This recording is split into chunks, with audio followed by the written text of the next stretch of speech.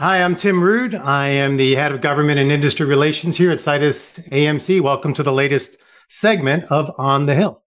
So today I am very fortunate and excited to have an old friend, Dave Stevens, who needs no introduction, but I did want to quickly say hi, Dave, and give you the chance to say hi to the audience. Hey, Tim. Hey, everybody. Great to be with you, as always. So this is clearly a formality with you, Dave, but I'll try to give folks the Reader's Digest version of your background. Now you are the CEO of Mountain Lake Consulting. You guys do a variety of things from our conversations. You've been around a little longer than me, almost about 40 years, and I'm about 30 years in the industry, which is probably terrifying to us both. You were obviously the president and CEO of the Mortgage Bankers Association. Not exactly during the most quiet, wholesome times. There was a lot going on. Same thing for your role as the Assistant Secretary of Housing and the FHA Commissioner, of course, at HUD. Before that, you were the Chief Operating Officer and President of Long and Foster, which I'd love to learn more about that. That's an interesting gig. And I think where I first met you was when you were at World Savings Bank. I know you were Wells Fargo, then before that was World Savings and Freddie Mac, where you were basically running single family. So no shortage of relevant and interesting experience. You got your CMB in 2015. I do need to do that. Graduated from the University of Boulder in Colorado. And you have 4 kids as well. I didn't realize that. I too have 4 kids. Yeah. So God Yeah, bless. Yeah. So clearly our that's judgment could be cool. called into question. But There you go. anyway, brother, thanks for doing this, man. You Real bet. quick though, obviously you're a public figure. Folks know a lot about you personally. How you been since during COVID? I know you had some health things that you seem to continue to wrestle back right into the lane, which is amazing. So clearly we all just want to check in. Well, thanks, Tim. And yeah, it's been an interesting ride, but you and I bumped around the same circles for a long, long time here. Yeah, so I have, as I've made very public, and I still do, I've been battling stage 4 metastatic prostate cancer. Started in the prostate, decided to take a visit around the rest of my body. But I'm 8 years in, and there's no doubt when we first got diagnosed back in 2016 that we had no idea about the advances in medicine. And I was running the MBA. I'm sure everybody who worked for me at the MBA at the time immediately went to their computers and had me long gone from the earth by this point in time. But I got connected with the head of research for this disease at Johns Hopkins. He's probably the most renowned in the field.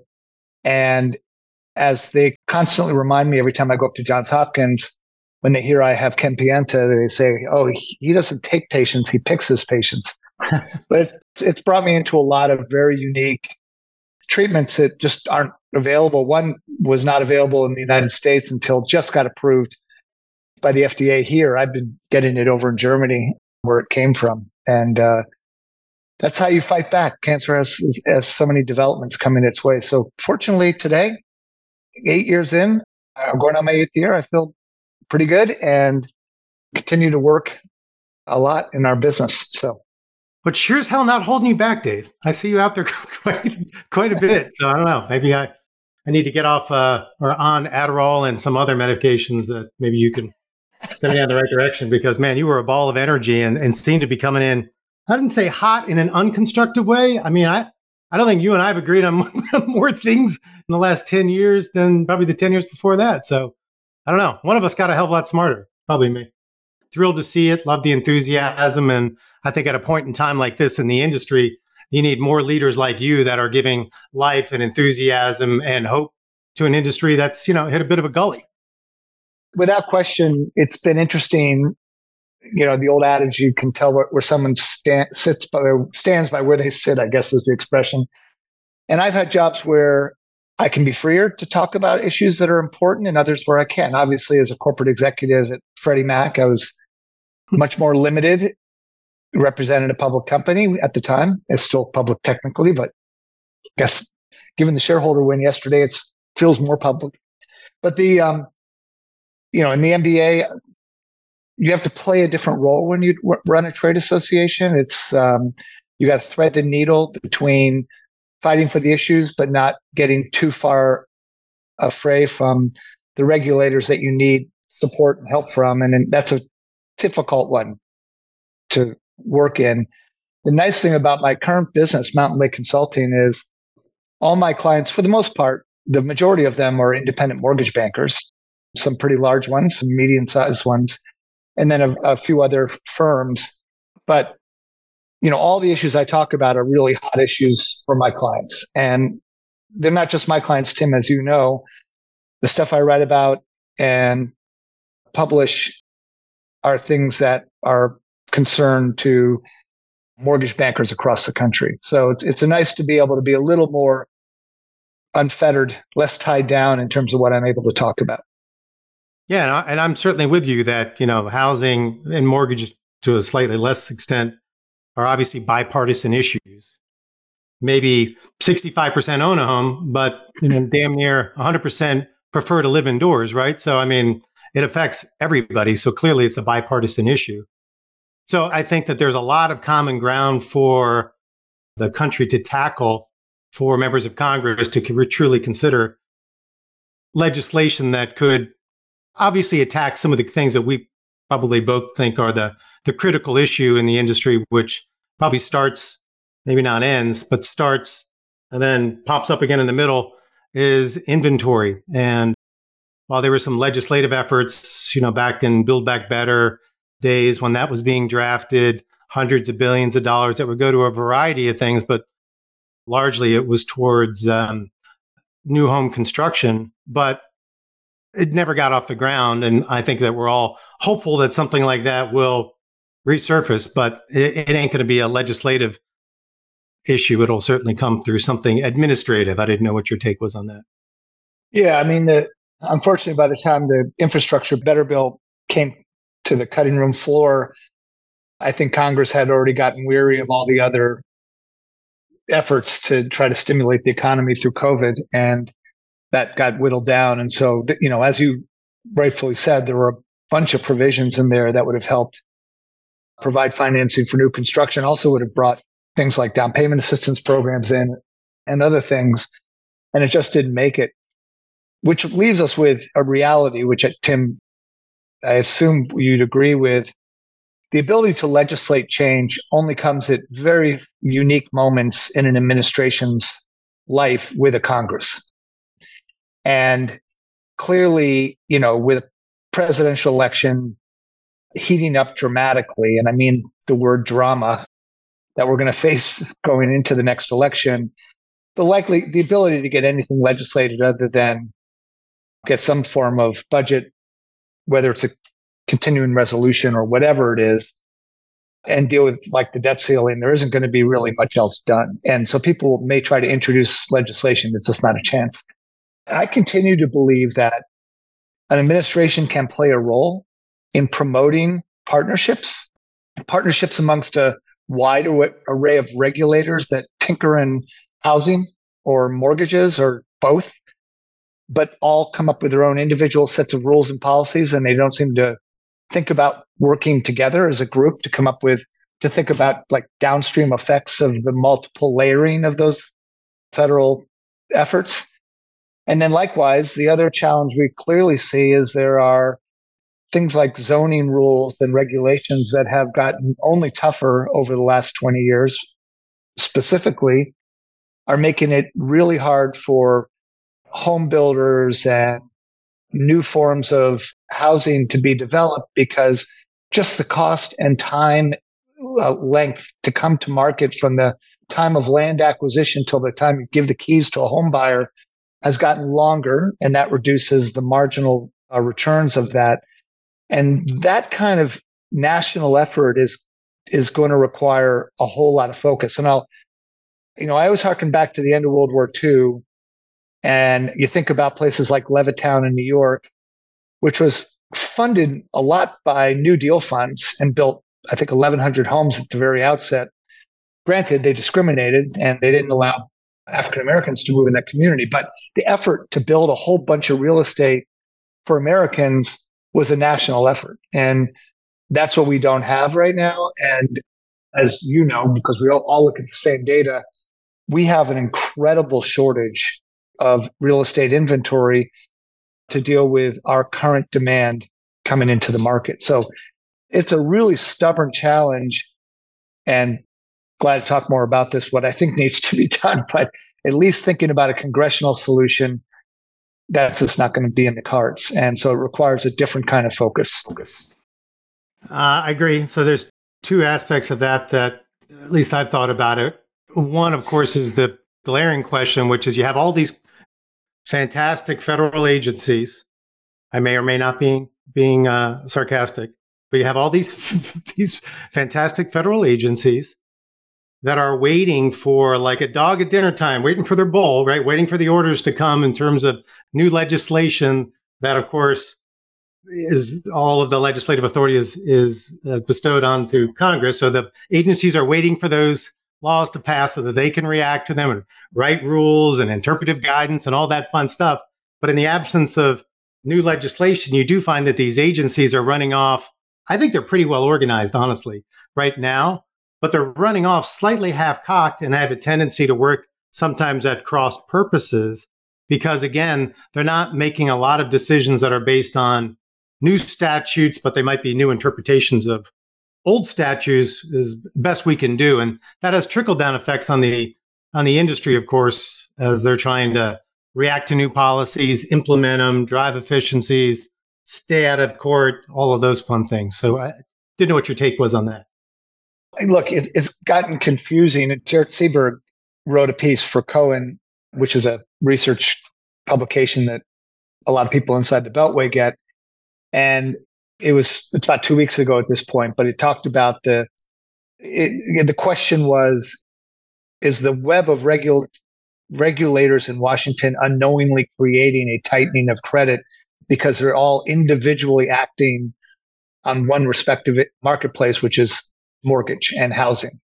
If you think back before HERA, which is the legislation created in 2008, dealing with the Great Recession and primarily dealing with the GSEs being put into conservatorship, HUD had a lot of authorities that do not exist today. And so there really is no central body that can drive housing policy. I mean, I still begin to question why the HUD secretary with its current authorities would be serving on the president's cabinet when the regulator for Fannie, Freddie, and the Federal Home Loan Banks is now under a separate independent regulator called FHFA, when it used to be under the HUD secretary. When the Office of Regulatory Affairs that implemented things like the SAFE Act, which was under my authority when I came in initially, is all now part of this other group called the Consumer Financial Protection Bureau, which is a new regulator created out of Dodd-Frank. And the problem here is there's no voice or reason. There's no single unique entity, and my own view is it needs to be a White House view that says, guys, you guys got to coordinate what you're doing here, because in the end of the day, we have, tinkering with FHFA, LLPA pricing grids, which I got very aggressive on, not trying to be political, just I thought it was a bad judgment the way it was implemented. I don't think it achieved anything either.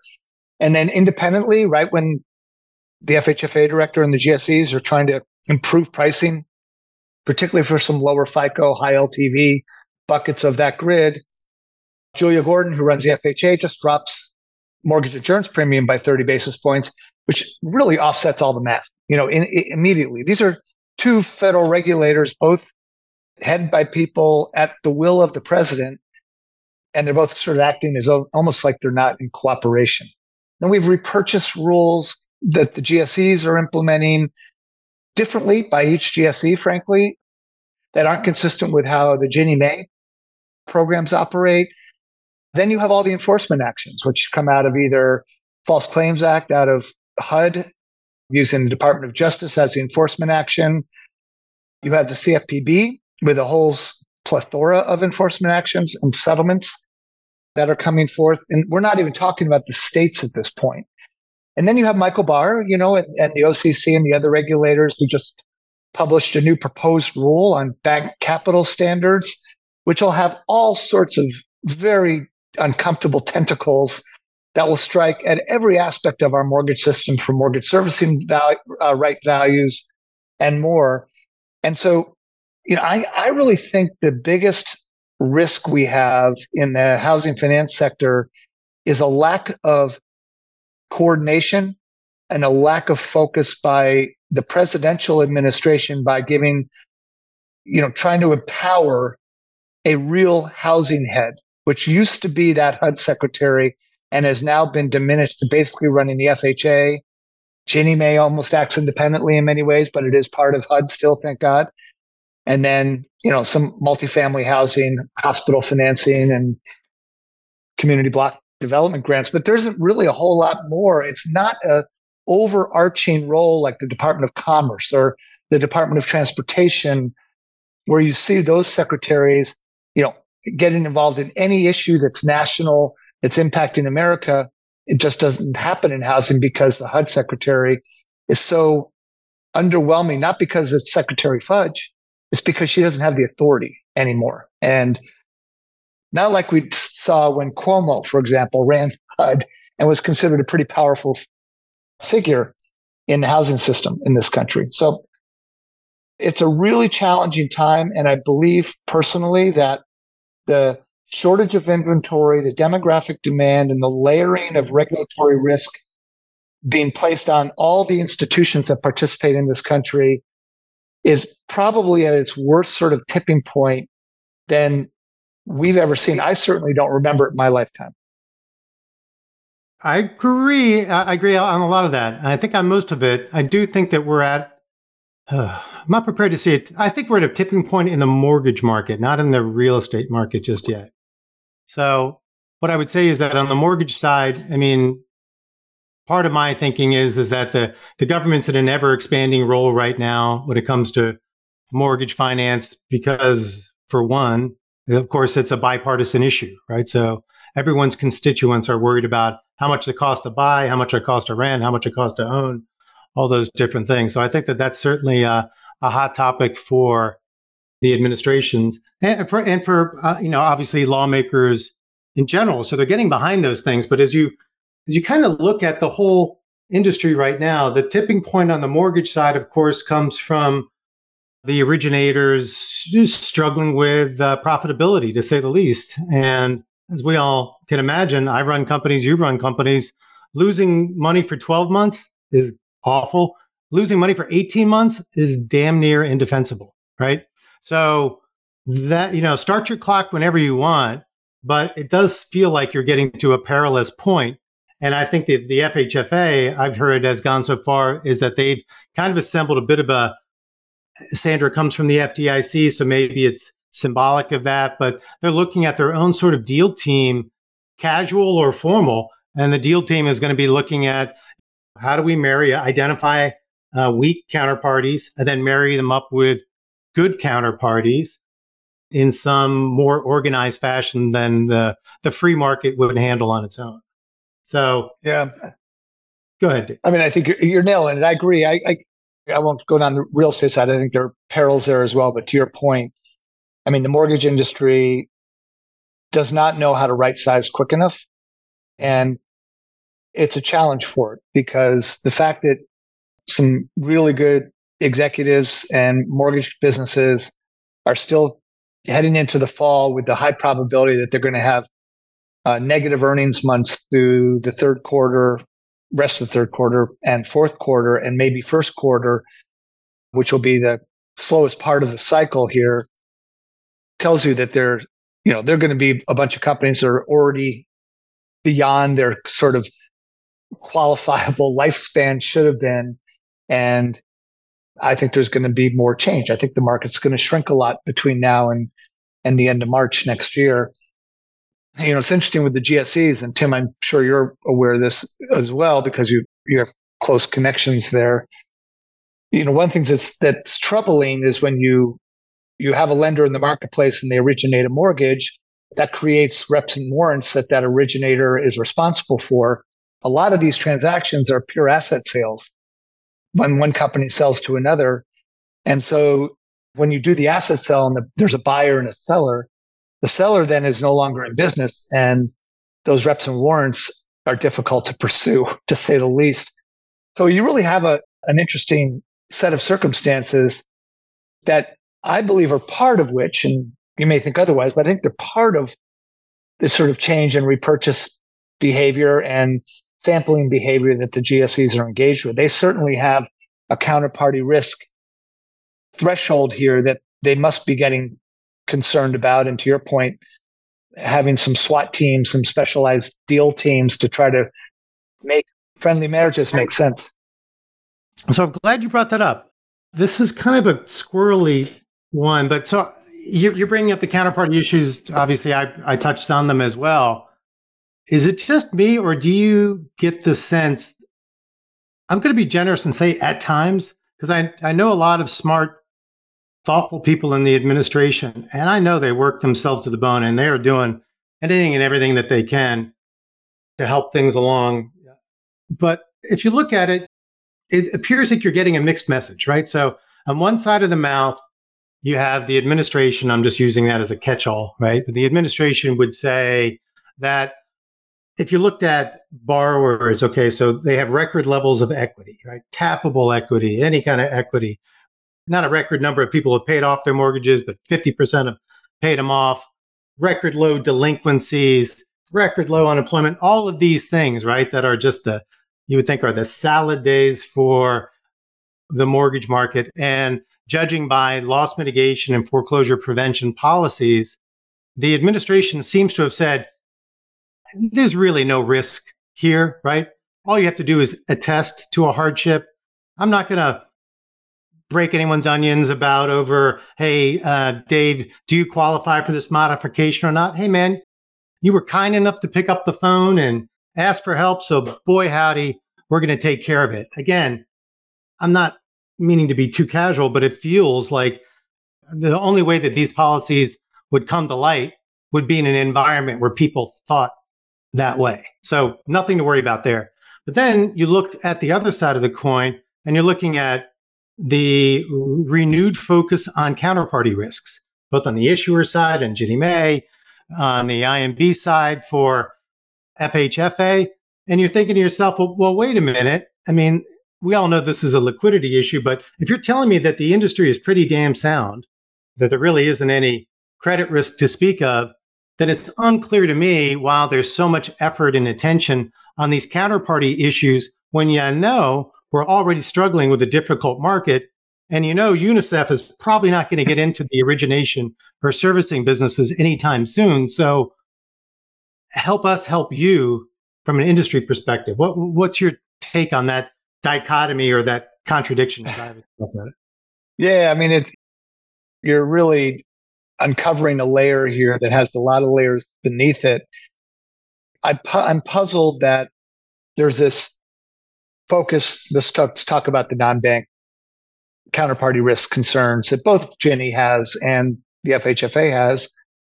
There are tools, right? You could stabilize these markets by having backup liquidity facilities that would be available to them. And, we all know why liquidity is important. It doesn't solve the whole problem, but in Ginnie particularly, liquidity is important because servicers have to make advances for a lot longer period of time than you do on a Freddie Fannie loan to the investor, even if the borrower is not paying you. So you need cash to be able to do that.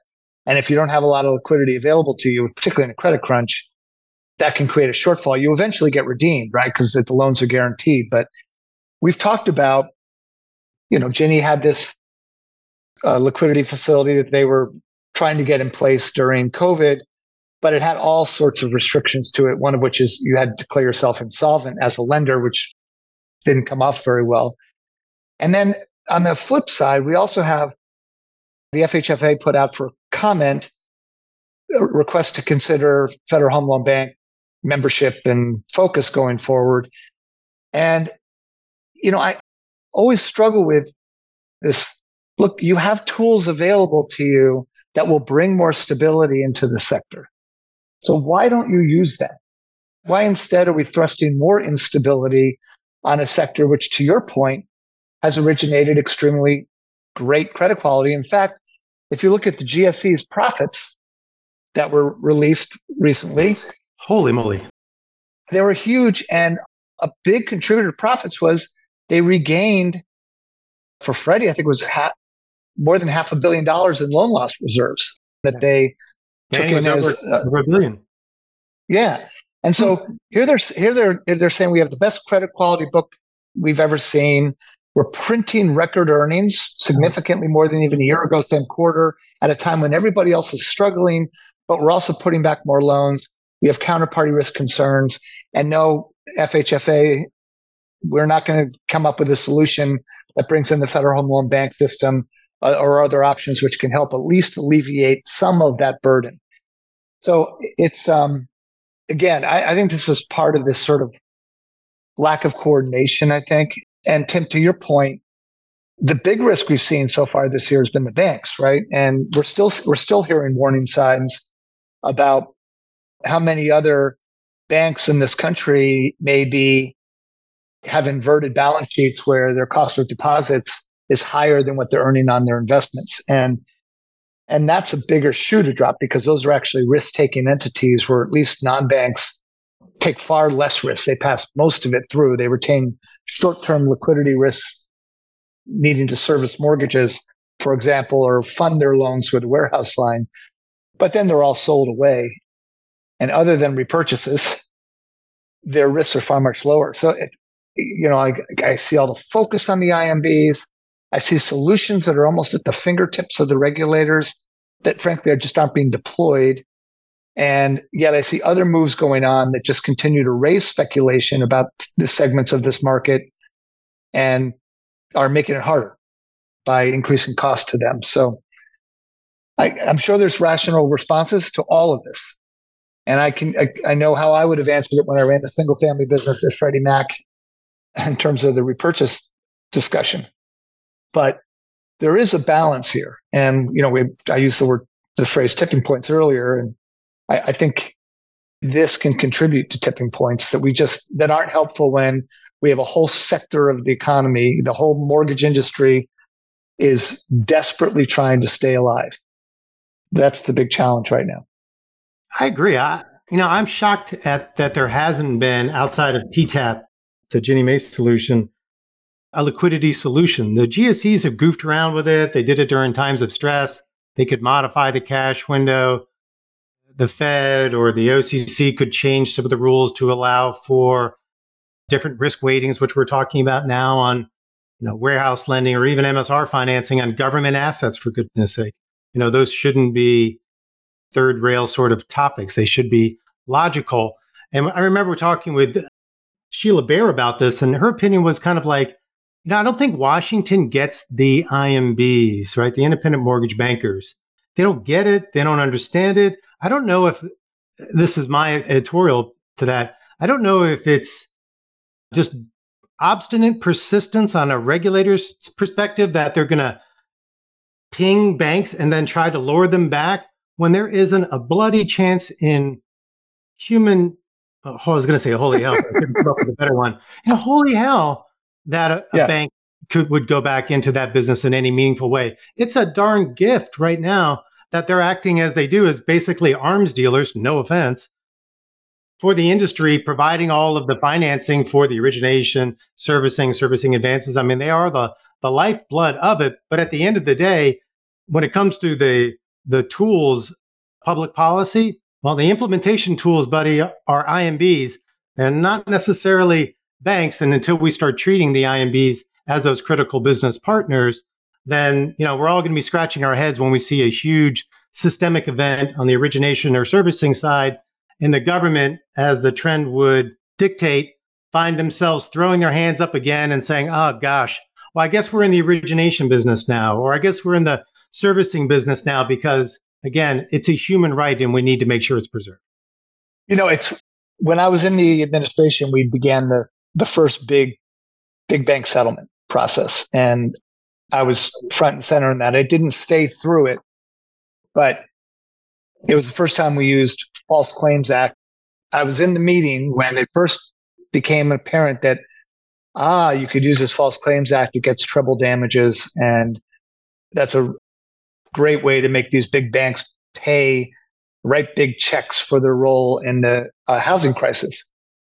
And then after beating up the banks for how many number of years with hundreds of billions of dollars in settlements through false claims, then the HUD secretary started worrying that the big banks were leaving the program and putting on overlays. And one of the large bank CEOs in an earnings call pronounced proudly that they were getting out of the FHA program. And I remember a particular HUD secretary calling me. I was at the MBA at the time, saying, "How do we get the big banks back in?" And I'm like, "You can't beat the living daylights out of them and then invite them back to dinner. It's just not going to work that way." And they've never come back, right? It's in fact they've exited even further away, particularly banks like Wells Fargo, which has publicly announced their distaste for mortgage and massively shrinking their footprint just to serve their bank customers.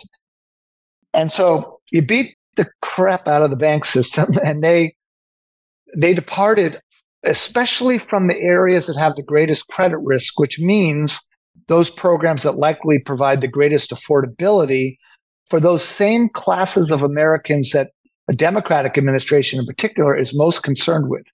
So you're creating a system that's going to discourage lending to those families that Secretary Fudge and President Biden and Vice President Harris have all spoken about from the podium that need help getting into home ownership, right? And then, so now we're shifting ground and we're saying, okay, now let's go get the non-banks. I mean, in the end of the day, if you look at the data, and Urban Institute put out some really good data recently, the non-banks are doing, obviously, the majority of loans in this country. They're also doing the ones with the lowest credit scores and the highest debt-to-income ratios, which adds a little more risk, no question, but it's still within the framework of a qualified mortgage post-Dodd-Frank world. And surprise, surprise, as Urban pointed out, they're also doing more loans to minorities, African Americans and Hispanics, on a per asset basis than the banking system is, because they're willing to take more credit risk, because many of them grew after a lot of this False Claims Act stuff happened. Not all of them, but a lot of them did. And so they don't have the experience to say, I'm shying away from it. But now they're coming in, and there's all these concerns about regulatory capital and enforcement actions, et cetera, et cetera. And I get it. We got to hold the industry accountable when they make mistakes, when they commit fraud. I have enough history where I've seen the bad side of this industry, which is absolutely the small minority, but nevertheless, you got to keep a watchful eye out.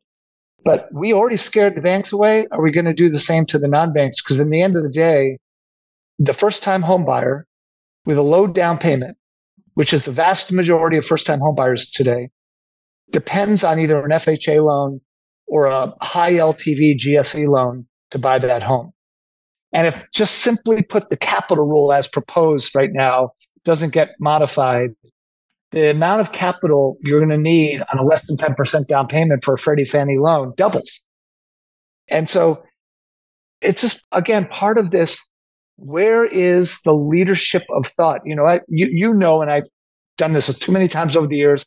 I did it from the podium when I ran the MBA and argued that we need an individual that reports to the president, that has the power of the president, and whose sole job it is to coordinate all of these activities going on by all the regulators.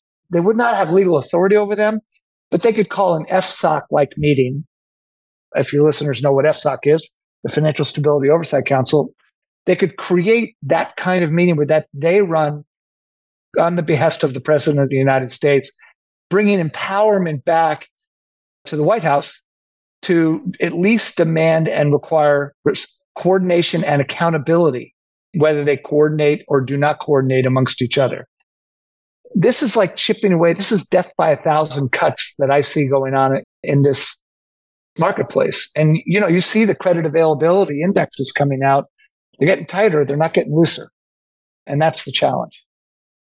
What's interesting about all of that, too, is that, let's just look at the last crisis where the GSEs had a market share, I don't know, call it 45, right? 2006-ish in aggregate, which is pretty staggering when you think about now. I mean, post QM, which was qualified mortgage, it had the effect of basically my take on it was it had the effect of legislating the credit risk that a company could reasonably take. Right. Would you agree? Totally. Especially in the early days, right, where you just came out of shark infested waters, right, and you're looking for land sharks everywhere. Where the hell's the next thing that's going to come and jump me? So if you remember back, when before the crisis, so the GSEs had got their market share dropped down to like 45%, private label MBS, all that fun stuff was going on.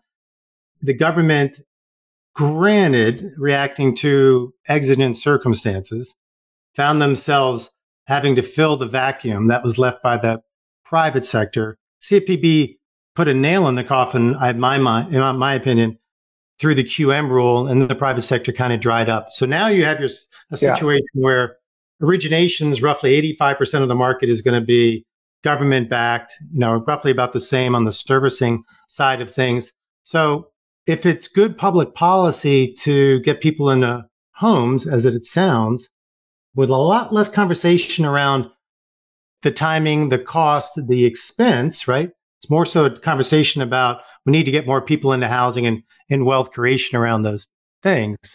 So that certainly is going on, but it's a little concerning, of course, that the GSEs and HUD, which were meant to be counter-cyclical, are pretty darn pro-cyclical, and the market and the real estate prices are affecting that. Do you think that the federal government should continue on that path of utter domination, or do we need things like private capital, even if it's a partnership, to be able to bring some more risk into this and to diversify the players in this market and to take the government from a pro-cyclical role and then put them back into a counter-cyclical role when they need to be there? Look, it's funny. I'm right in the middle of Mark Calabria's book, and I'll be debating him on stage in Las Vegas. I don't think it's debating. We'll be talking on stage in Las Vegas together. And he makes some of these exact points, right? He believes that the government role in housing finance is so overgrown. It is become pro-cyclical, meaning it's crowding out private capital. And, we've talked about how do you bring back a private label securitization market. I was actually surprised, and I was welcome to see a large independent mortgage banker just announced this week that they're issuing a large private label securitization of fixed rate mortgages. I promise that they're low LTV and extraordinarily high FICO and getting as close to kind of a AAA execution as you can. And they're probably high bal because you don't get good execution through the GSEs on high bal, even if they're within the limits. But anyway, whatever it is, people are fumbling trying to get a market to come back. But the idea of bringing back a true private market and one that ultimately leads you to have true competition where the GSEs and the Ginnie Mae programs are more targeted, play a more limited role with private capital really leading the way. I'm pretty certain that's where Calabria wanted to take the GSEs when he was FHFA director. And I see some value in that. You and I both know my history. When I first was a loan rep, I started as a loan originator back in the early 80s. We initially offered a monthly adjustable rate mortgage tied to the cost of funds index.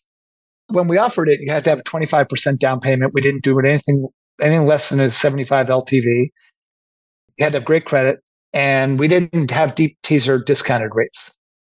Ultimately, markets can distort themselves. And what we saw leading up to 2008, the housing crisis, is all the markets distorted themselves, including the private label securitization market with tranching and repackaging distressed assets into better assets and all these various structured pools that could get good execution on the market, even AAA. And as a result, because we went too far and we bastardized what otherwise should have been a rational market where some of these programs made sense to have in the market, it all blew up and nothing's ever returned. It's at the point where we still don't trust trustees because people blame them. PLS market doesn't trust the MI companies. The ratings agencies won't rate a bond with MI on it any higher, which they used to do. And so creating a pathway to bring back some of these programs is very difficult. But I think if you were to ask a Calabria, he'd probably say, if you shrink the GSEs enough and limit their activities, a private market will come. It may be a little more expensive at first, but it'll find its right size because there'll be a real market, a real tradable currency that's out there in the market. Right now, everything's a spot deal. Redwood does a little spot security, or whoever the others are. I'm not going to name company names, but people do PLS issuance and try to create markets has yet to be done because each issuance is its own unique security without commonality to it with the next one. And it's not constant and continuous, so it's not like in dealer screens that everybody sees liquidity.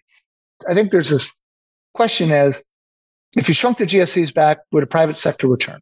And would that be good for the country? And that's, it's a whole debate that I think people have all the time. Yeah, if you could identify the risk, mitigate the risk, and God help me, even price for the risk. I know that sounds outrageous. Yeah, people would get back into the business. That's capitalism versus patriotism. I'm not getting in this business to get my head handed to me and to be a good public servant, right? I mean, if I could do good while making money, then it makes the world go round, right? So that I totally get. But I mean, some of the policy ideas that I haven't heard in a while that I thought were pretty dang spot on in the early days of the administration haven't seemed to manifest. And they were things that were, if you tried to reconcile, okay, so you want to expand home ownership. As a housing guy, hell yeah, last legitimate wealth creation opportunity in the country is what I would say 99% of the time, right?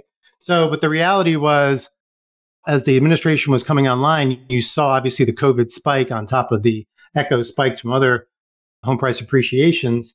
So they were looking at, okay, we want to expand access to credit, but boy, this doesn't seem like the best time to be pushing potentially marginal borrowers into a housing market that appeared to be cresting pretty plainly, right? So that seemed to be a bad idea. So instead, they were thinking more along the lines of, hey, look, a rising tide lifts all boats. Why don't we focus on communities that are kind of downtrodden, underserved, forgotten, and we'll do more of a community development sort of thing. Like I remember Fannie Mae did something called the American Communities Fund when I was there in the early 2000s, which was similar thinking, which is, can we buy a property here or there or help people buy? Yeah. But is that going to have a meaningful impact? No. If I took down 2 square blocks in downtown Baltimore, and then I got business partners, retailers, financiers, I did bond offerings, I got anchor tenants, I built up multifamily properties. Well, then you could get people in pretty much on the ground floor in those things. And that rising tide will raise their boats, and they'll get the home price appreciation that goes along with that entire community kind of blossoming or springing up. That seemed like it would have been good for inventory. That would have been good for originators. It hasn't happened. And part of the reason I think it might not have happened is because the secondary market for those things, or the GSEs feeling like they don't have it in their charter to lend on raw land or to lend on, basically not real property. I don't know what you're talking from that. I agree completely. I think you're right. I think we didn't, it's what entities are going to provide that investment capital. It still goes back to me that who would drive this?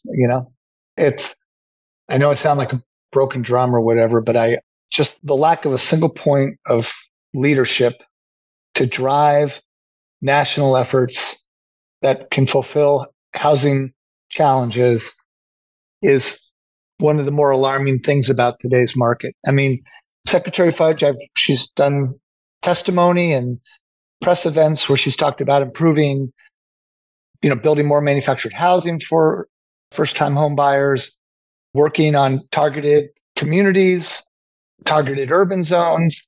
When I was in the first administration, I mean, we used to have meetings about housing. It was like everything was about Detroit. All we cared about was if you can fix Detroit, you can fix everything else. And it's, everything you said is right. There isn't an easy solution to it. But if Congress isn't going to legislate the capital, then you need a really empowered federal agency whose responsibility is to solve housing issues and address them in this country.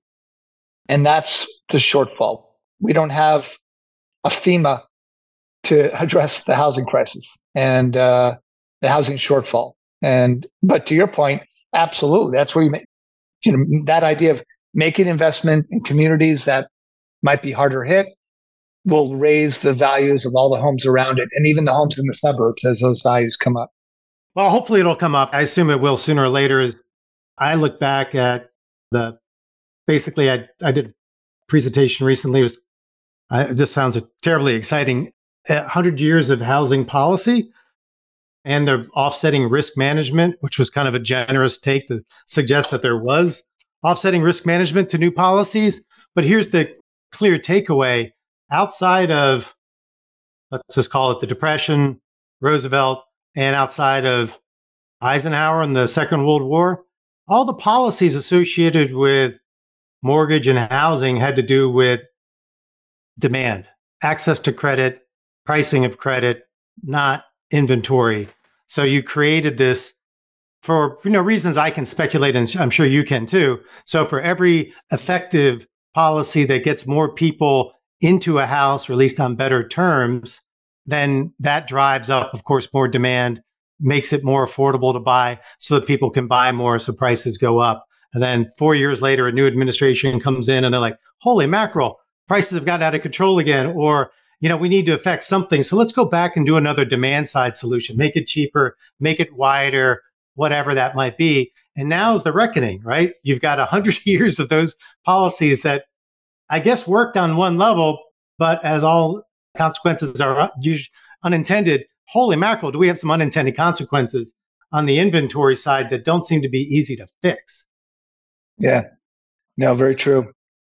We see that effect even looking between the last two administrations, how one set of leaders comes in for 4 years and implements their own view of how policy should be created. And let's talk about our world around housing.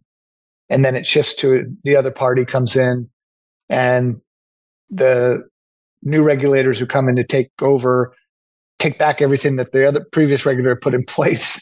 Exactly. And you're not getting consistency. You're certainly not getting momentum. Yeah, and all the efficiencies you built in, finally implementing that policy and operationalizing it go out the window. Yeah. So so obviously a colorful time. So I did want to say, I think I mentioned to you when we first spoke about the podcast, it is a little ironic that I changed some of the format more recently as I was avoiding getting into conversations with CEOs of mortgage companies for a number of reasons. I just didn't want it to be redundant. I didn't want to, you did this, so you need to do that sort of thing. So I didn't get into it, and I focused more on the DC stuff. However, in 2023, it did seem like the industry was in distress, and I could relate as somebody who went through 1994 as a young loan officer. I got into the business in 92. 94 was bleak. I literally closed 3 loans that year, and 2 of them were in December. So I used to go to these, turns out World Savings had these sales training roadshows, and I would go to those meetings really to pick myself up, because I was like, what the hell am I doing with my life? This is a terrible market. I bought a bill of goods, blah, blah, blah. Maybe I need to get out of it. So I would go to these things, and you would look around the room, and this is in the early 90s, and you're like, oh my God, half these guys look like mutton heads with mustard on their ties and stained tweed jackets. If these guys are making a living, if any of these guys are making a living, then I know there's an opportunity for me if I stick with it. So I wanted to say, one, those were incredible, and I can't imagine that you knew how impactful they were at that point in time. 2, turns out if you took out a cost of funds loan 30 years ago, you probably wouldn't have refinanced until 2021. Yeah. So the training and the material was certainly right. And of course, now you're showing people that, look, hard times happen, but this worm will turn. Opportunities, are certainly plentiful. Maybe not so now, but they will be around the corner, as they always have been. I don't know what experience you had with that, if you felt the same sort of value that people were getting from it, and probably recommending it, I would hope, to other mortgage companies, because it was sound and effective. Yeah, it's interesting when you build your career in a time of adversity. I actually think what we did back in those days with those seminars was to try to teach loan officers how to sell an odd product and how it could be used for financial planning as a tool and all those kinds of things. And we had put it together into a really effective way of presenting it. And then we had a few different presenters around the country that would basically go here, there, and everywhere. And we always had pretty large rooms full of people coming to attend, which tells you there was a real need for that unique kind of product. But more importantly, it reflects, as I reflect back on those decades, my 4 decades in the business, I came in at a very adverse time, right? Rates were in their mid-teens. Fixed rates were when I first started as a loan officer, and everybody was asking me if I was crazy coming into the mortgage business. The hard thing right now, frankly, or put another way, the good part of this market right now is I think anybody who comes in now fresh and starts on his or her own isn't poisoned by having been spoiled by the 2020, 2021 gift from the Federal Reserve that made everybody rich. And in contrast to that, and there's a whole lot of people who got really rich in those couple of years. They may own mortgage companies or they were just top producers and are struggling now because they either established a lifestyle reflective of that huge income they made, may have forgotten what it was like to work really hard to be a successful loan officer because it was like shooting ducks in a barrel during a 2-year period, and are having to start over, or may frankly decide to walk away. I speak to a lot of owners of mortgage banking firms that still have not brought their size down to where it likely should be. And so profitability will continue to be a challenge until we really, truly right-size the industry. But I think on the other side of this, just using your 94 analogy, where you worked your tail end off that whole year, maybe did 2 loans in December, I think it's people who actually come in through hard times and work overtime to build a business when others are sort of given up or not as working hard or forgotten how to be successful. They'll set the framework for a much longer career of success, in my view, in the years ahead. Because the years ahead will definitely be better than this year, but we won't have the boom years as a gift from Chairman Powell that really spoiled the industry too much so. Very true. Now, I definitely think that the lobbies of Long and Foster offices will be less crowded in 2024. The war of attrition is on, and the good ones will remain and will prosper. And I think we're both on the same timeline. 2024, 2025 on a couple of levels should be substantially better than 22 and 23 and get us back to a normal status. Absolutely. Anything else you want to cover that I missed? Like, I'm sure there's advice you're giving IMB clients right now. Anything you want to share? Is it? Well, look, I speak to groups of IMBs. In fact, just before we recorded this, I had a large group of IMBs who invited a whole ton of real estate agents. I speak to realtor groups and mortgage groups. We're all experiencing the same thing together. And what it really comes down to is the ability to find optimism before you implement your activities. Because if you can't get your own head together at a difficult time in the market and have some reason to go charge the hill every day, you probably shouldn't. I think the first thing is you've got to have the tools that you're going to use to go out and market what you do and bring added value to your referral partners if you're a mortgage person, or to your clients if you're a realtor. And so every presentation I give is giving them some of those tools, which I frankly get from economists like Mike Trattantoni at the MBA, or Mark Zandi from Moody's, or some Federal Reserve data, or whatever that talks about what the market's going to look like in the years ahead. And from that, a lot of these folks take subsets of that data, those slides, put them into their own presentation, and it gives them something to go do tomorrow that's different than what they did yesterday. But it's a real easy time for people to get down and depressed. And as we head into the fall, I hate to say it, Tim, I wrote on it, but I hate to say it anyway. It's going to be a hard fall and winter because real estate purchasing is a cyclical market. Most of it starts happening in the spring market and continues a little bit during the summer, and you might get a little fall bump, but it tends to be that over winter, it really slows down. And I think that's going to happen this time. So it's going to be a challenging time that people have to work through over the months ahead. But all forecasts for 2024 look better from an interest rate standpoint, and total forecast for expected units to be sold on the resale market and new homes sold. So, there is light at the end of the tunnel, but we're in a rebuilding period.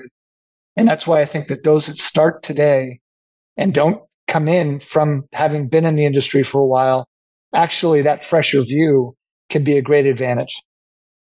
Hey, man. Because what you don't know. I totally agree with that. I was just talking to somebody who wanted to get into the industry and had a similar point of view that I shared with them. And it does seem like no great shock, as you would imagine. Companies have been right sizing. They're using outsourcing companies like Citus AMC. They can only cut so deep, right, before they realize that they're really not even in the business. So there's a threshold that they can cut responsibly, which I think most have done. And they're starting to embrace different insurance products, assurance products, rep and warranty stuff, counterparty stuff, which is good for them. But what's nice is starting to see the GSEs actually starting to accept some of those products and outsourced services as alternatives to sort of the counterparty backstops that they have today, capital and liquidity. So we're encouraged by that to help people get from A to B. But to your point, 2024 and 25 are going to be the big opportunities. And now it's a grind to get there, but it'll come before you know it. Absolutely. All right, Dave. Thanks so much, man. I really enjoyed it. Always enjoy your commentary and your perspective on things, and obviously your friendship. So thanks. Thanks, Tim. Same to you, and great spending time with you. So appreciate it. You've been listening to Citus AMC's On the Hill. To learn more about Citus AMC, our company, our latest thinking, visit us at citusamc.com or find us on LinkedIn, Facebook, or Twitter.